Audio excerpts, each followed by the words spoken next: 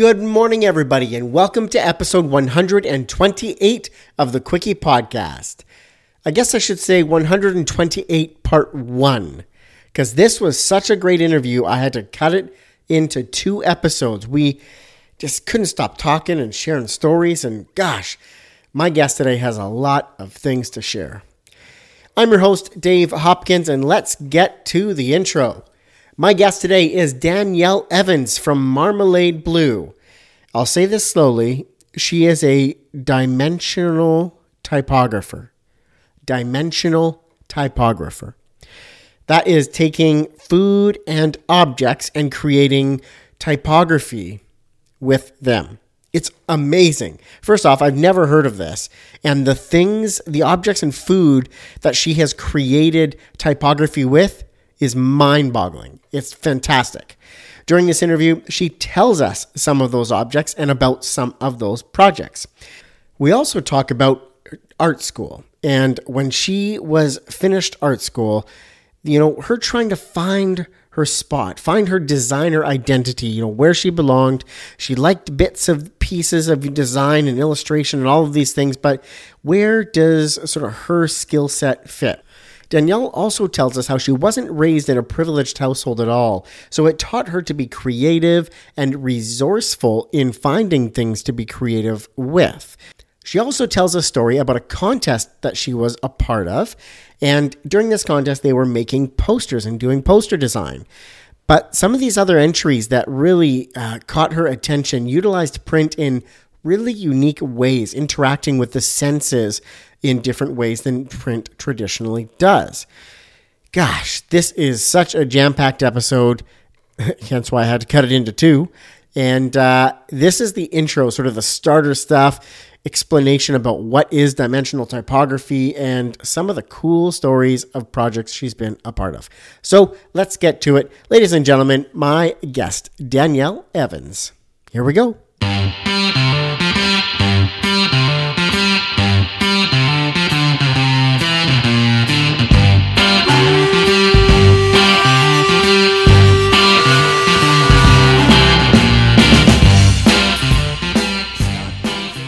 Welcome to the Quickie Podcast, the daily interview show where we talk to graphic designers about their journey to the creative field.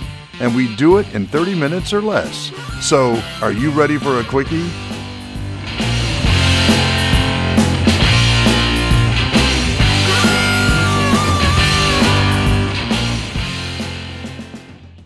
Hi, Danielle. How are you? Very well. Thank you so much for having me today, Dave. Thank you for being on the show. I know you've got a crazy schedule, so thanks for fitting this in. Oh my goodness. Anything for fun guests and cool people and great ideas. And all about it. You could say anything for a quickie. Correct. I almost went there and then was like, no, don't make that joke unless he makes a purse. The joke is there to be made. 100%. Ricky Gervais once said, life's too short. If you think of something funny, you should say it.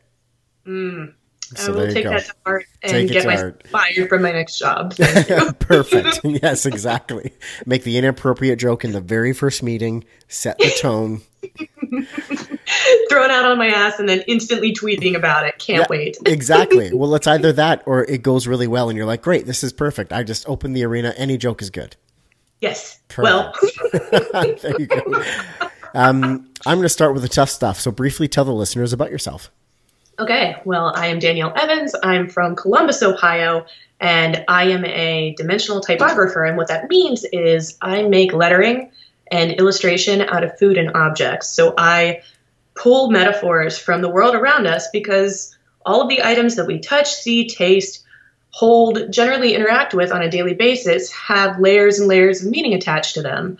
And so it's my job to utilize those metaphors and communicate through imagery with them to a greater audience. So it's a lot of layering of truth, layering of jokes, and generally connecting with different kinds of people. So in a lot of ways, my work ends up the framework of my work sounds more like a UX UI designer or an e-commerce person in the way that I present it, but it's very much a fine artist take on design and illustration.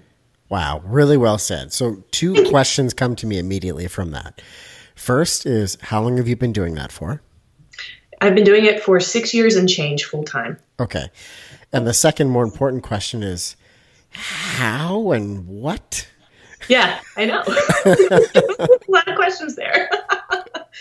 I guess the briefest way to explain this is that when I was in art school, I went to school for illustration. And by art school, there's an asterisk there.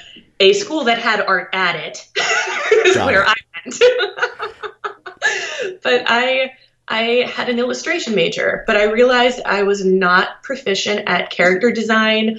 I had a hard time with animation, which is strange now, and I didn't understand color or how to paint. And at the time, we were just kind of dipping our toes into what digital practice could look like. So all we had were actual paints and things like that. And I didn't know what I was going to do when I graduated because it was clear I didn't quite belong in the traditional path of an illustrator. Okay. But I knew that I liked to tell stories. And it wasn't until I got to junior year of college that I discovered design and typography. And I'm like, wow, this is like a hierarchy. Things are more shape-based, not so much line-based. There's a framework in place, whereas illustration, you got to like pull that out of your ass, essentially. And it's kind of sexy. Like over here, people wear glasses and look like they shower on the regular. Like maybe I want to live this life a little bit too, but I couldn't fully commit to one or the other. So I've always had a foot in design and illustration. And I graduate from school. I can't find a job because the housing crisis. And what do you do with this? Perfect. Like, what do you do with this? So I worked at the mall for several years, plying my trade, honing my craft. Perfect. And then finally, through a series of like really bad jobs and trying to find work and striking out on my own when I wasn't ready, I discovered that I needed to access the part of me that liked to play. And the part of me that liked to play did not ascribe to pixel perfection, which was really popular in design at the time. It didn't understand the finessing that people would do with like a letterpress or vector illustration. Like none of that really made sense to me. I was always like an 85% finessed with like the 15% wrap up, like just kind of fumbling through something. And so as I started to seek the identity that I had in the design world, I realized what I do is imperfect, but it's very handcrafted, it's playful, it's fun, and it's evocative. And so as I started experimenting, I experimented with cut paper, I experimented with objects, and really kind of struck a chord with people when I started using food. So I would take spices and different things and throw them onto a cutting board or a wooden surface. I ruined so much furniture at that time through these experiments. And I would start arranging them into letter forms. What made my work different from what had previously existed, I hadn't really found people that were using this kind of thinking, like analog practice and applying it to typography in a way that made something look sophisticated and part of an environment. And so I thought, oh, maybe this is the spot for me. This is cool. And so my very first project, I grind a bunch of coffee, I throw it on a cutting board, I'm having a good time listening to music and just realizing like, this is so fun because when I'm done, I can throw it back in the bag and I can just eat it later and this will be fine. Can't do this with art supplies. I'm feeling very, very proud of myself. And then I start posting the pictures on Dribbble and all of a sudden I'm on the popular page. I'm like, whoa, that never happened to me before. And people started requesting stuff from me. Like, have you used tea? Like, do you use spices? Like, what else are you playing with these days? I'm like, God, I don't know. Just started. So, yeah, it was a space where I found that there was an opportunity in the design world to delight and surprise people and to awaken their senses through visual work. So Here I am all this time later. Okay, that's so cool.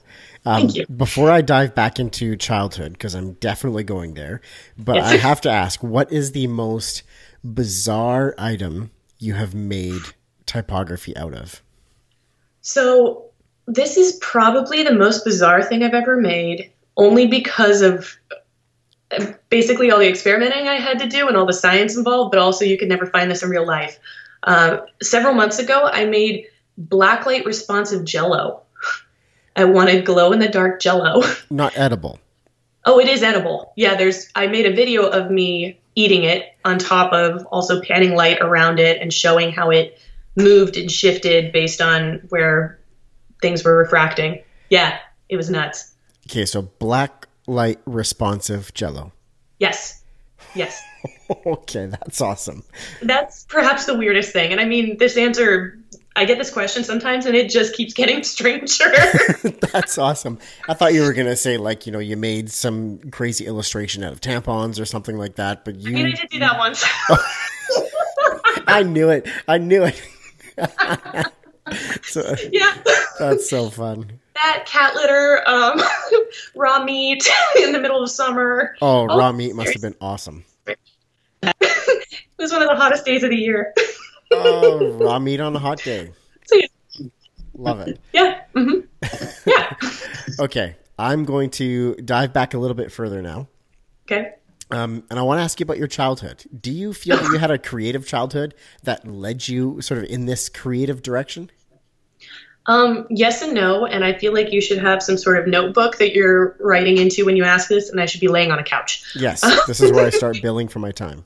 Right, yes. It's funny, I did have a creative childhood, and I had a creative childhood for, I think, a couple reasons. The biggest one would be because I grew up in an underprivileged household. Mm-hmm. So we, by all appearances, looked like we were living kind of like a middle-class life, but that was kind of at the best of times. Mm-hmm.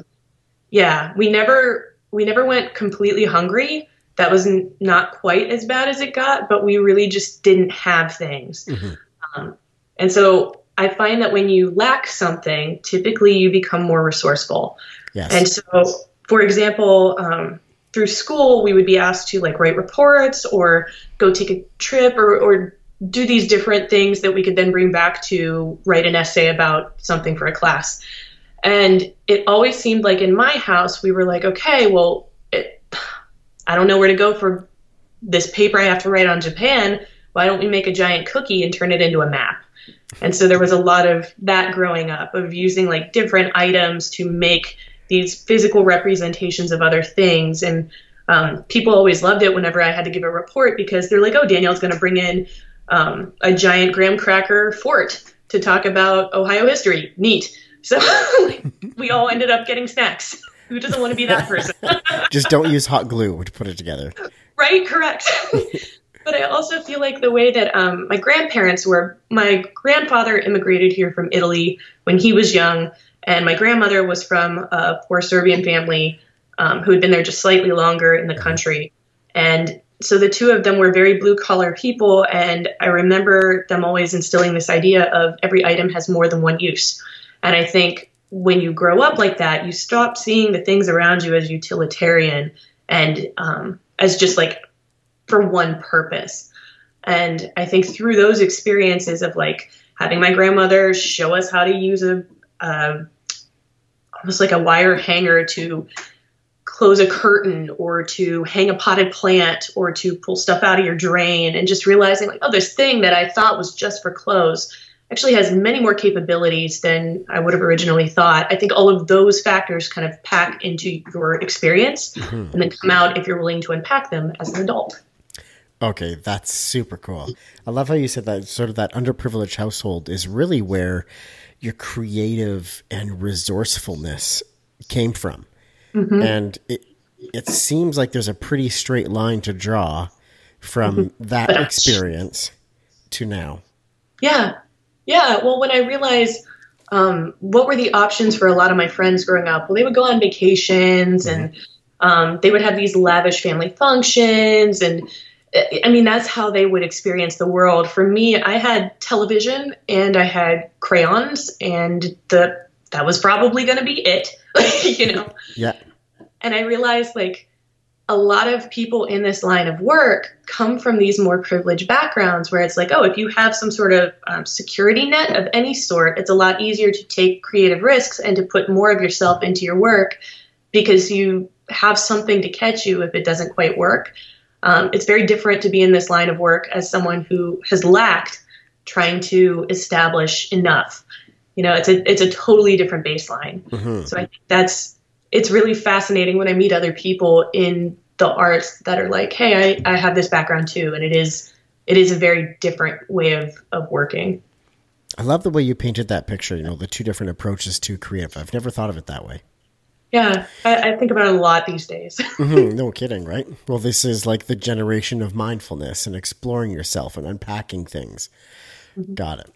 So I want to know if during this journey or at what point in the experience did you start noticing design, typography, out in the world? When was that? Oh my God. I think it was definitely when I was little. I have this tweet that I made I'd say about a month ago now. Yep. And it's me looking very smug as an adult going, when you start reading your journals as a child, and then there's a picture of me wearing the exact same outfit, looking very perturbed while I'm drawing. And it's something like, then you realize you're the same person. And as you look at the childhood photo of myself, you can see me drawing a picture of the Power Rangers with the little Power Ranger logo. Nice.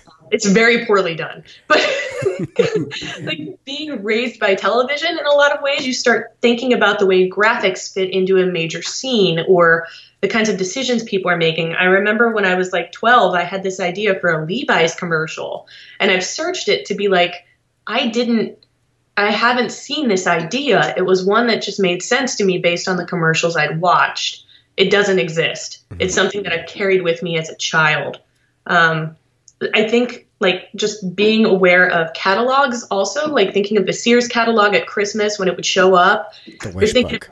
Yes, the wish book, where you'd open it, it would be this giant stack, like something as thick as an encyclopedia. And just realizing how they cram all this shit into one spot and you want all of it.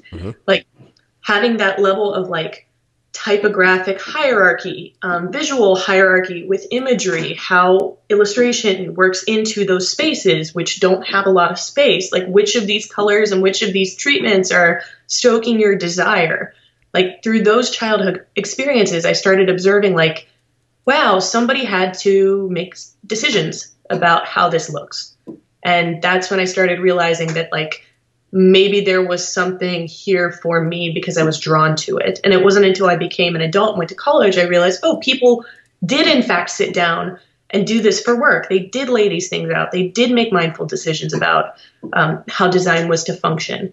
And as an adult now, realizing that whether you are a photographer or a jewelry maker or a furniture builder or any kind of designer, if you're facilitating an experience for someone and you're trying to simplify and elevate it, that is design. We're always designing. This conversation in a lot of ways is designed, but that doesn't make it any less good. It just means it's more thoughtful. Oh, wow. I like the way you put that.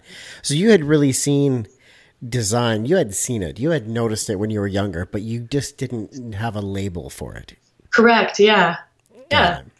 So what do you think stands out to you as the most influential design of your life so far? What jumps out? So something that like I have been involved with? It could be something you've seen earlier on in your career and it's just stuck with you, or it could be something you've been a part of.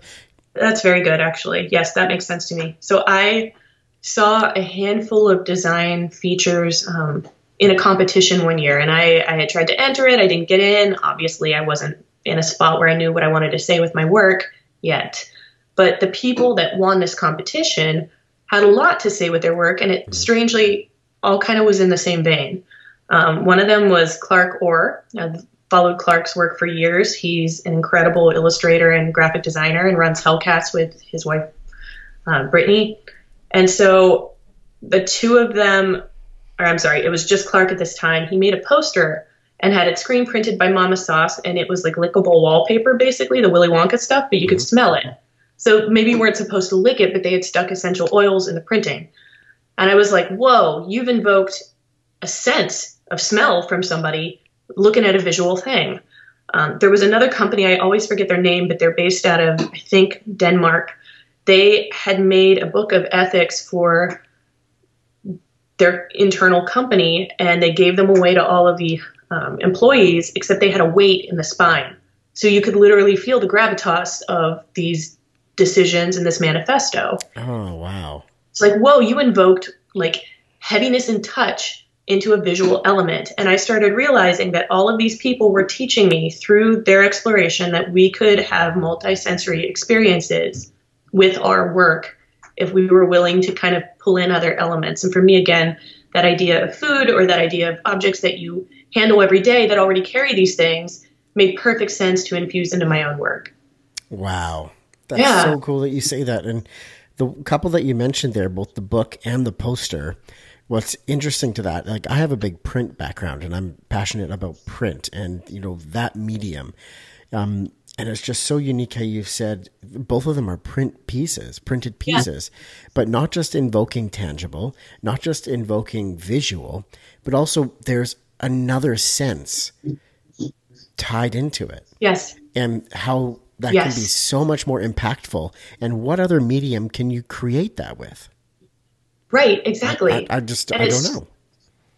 It's strange because we're starting to see something now where digital practices are they're starting to be less lazy because everybody is in a digital space right now. I'm noticing, and I've been noticing for the last year, that sound is a huge element that people are pulling into digital visual components and assets. And I don't mean like speaking over it. I mean like sounds, pulling people in through ASMR or practices like that. That's like digital is just starting to scratch the surface, but print has had those capabilities for a very long time. And it's just encouraging people to start looking at that going, okay, this is an experience that everyone will have to have. Everyone's going to be touching this item for years because we printed it. It's physical. So how do we make this physical thing even more meaningful than just looking cute or cool? Very cool. Totally got ahead of myself there. I'm going to just rewind just a little bit. I want to hear who some of the designers and brands that you look up to and closely follow are. What about them do you like? Is there a theme there? Or? That's tricky because for me, I try really hard not to get too close to people who I feel are adjacent to me or running in the same lane because I just don't think that's valuable. It ends up becoming redundant and then we end up feeding off of each other and it just devolves into a, forgive it, circle jerk. But people that I admire in a philosophical way are really interesting to me. Timothy Goodman is someone that I admire for just being raw and honest. I think there's so much room in this community and in the creative world for a man that is willing to be vulnerable, to give platform to people who do not look like him and are in touch with the spectrum of his emotions and human experience. So that to me is the rawness of him is very refreshing to me. You're the second interview in a row to bring him up. Yeah. And I've followed his work for a while now. But just this last episode and you are the first two to bring it up. Yeah, I think it's becoming more important. It's proving that his work is becoming more important. And it's less about the technique of it. It's more so about just what are you saying? What is the concept and the constant of what you're saying? I think that's great. I think it's a very easy thing to say, but Gemma O'Brien is a phenomenal person. I try not to meddle too much in looking at what she's doing, but I think the fact that she has just continued to evolve as a human being. I mean, she did not have a design background. The work that she does is so layered and complex. And while it feels the same, it's forever evolving. I think it's so easy to become a person who's known for a style or a brand and just live there for a minute. But that's not really the point of us. I think it builds you a very reasonable artist following, but it doesn't necessarily connect with people. And she does an excellent job of connecting with people through her evolution. I think that's very difficult to do. So cool. Yeah. So we already touched a little bit on print, but your background is more of the photography side because you're heavy in photography. And I'm interested to hear if you have any interactions with print with your work and how print has tied into your career at all. Yes. Okay. So this is fascinating. So when I think about my skill sets for a minute, I am primarily an illustrator, I'm secondarily an art director, and I'm tertiarily a photographer. And so what I mean by that is the first two things are the things I could do all damn day. I love both of those things, illustrating and art directing. They come very naturally to me. And if I am on a team working on a project, I will be loath to give either part of those up. The photography part is the part that has been really hard for me, the part that I've had to learn. The stop motion that I do is tied in with that skill, and the video that I've experimented with is also tied in with those skills. Those are the ones that if I could give them up to anybody, I would happily do that so that I can focus on my thing, because they're so technically complicated. There are so many ways for a photo to go wrong, and even more ways for a photo to go wrong in print. What I love about my first two skills, my primary and secondary skill set, is that because of those skill sets, I'm thinking all the time about, if I have to make this photo, these people said they want to put in additional text. Where is it going to go? How do I frame out my space for this? If I didn't do a good job of planning, how do I then replicate the background or build this out so that everyone has the room that they need? Sometimes that gets really complicated. Sometimes people take liberties with my work in print where they're like, oh, I didn't like this, so we upped the contrast. This wasn't green enough, so we bumped the saturation, and it looks horrendous. And I think there's a point at which within my clauses where I've had to be like, hey, these are as is. If you want to mock up, fine. But I don't know that you should be taking liberties with my stuff like this, my dudes. It gets really hairy because print is so refined, and it is greatly dependent on what you're printing upon, what kind of substrate you're using, and frankly, what kind of size and where it's going to live. Like, that's something that I don't think we teach people enough of. And I've been on the brunt of bad decisions made by people that were doing those jobs. So that's like where communication is just like so key and so important, so that you have the art directed visual of how this needs to look and how this needs to be. Right. And when you're connecting with a printer, or the customer who's connecting with a printer, that's got to be an open line of communication. What substrate are we going on? What do I need to do to it so it comes out this way on your end? Like, just got to be wide open. Yes. Got it. Very cool. Exactly. And it's funny because I don't think a lot of people really consider, like, hey, we should probably be in communication with each other. They just think, oh, you were part of this assembly line, you did your job, and now I'm going to move. When in reality, it rarely ever works that way, and nor does anybody want it to work that way. It's the bureaucracy of design sometimes. It's got to be, it definitely has to be a community approach, but there is a line where it becomes too much of a community, and you have too many, too many inputs, right? Too many cooks. Too many cooks in the kitchen. Yes.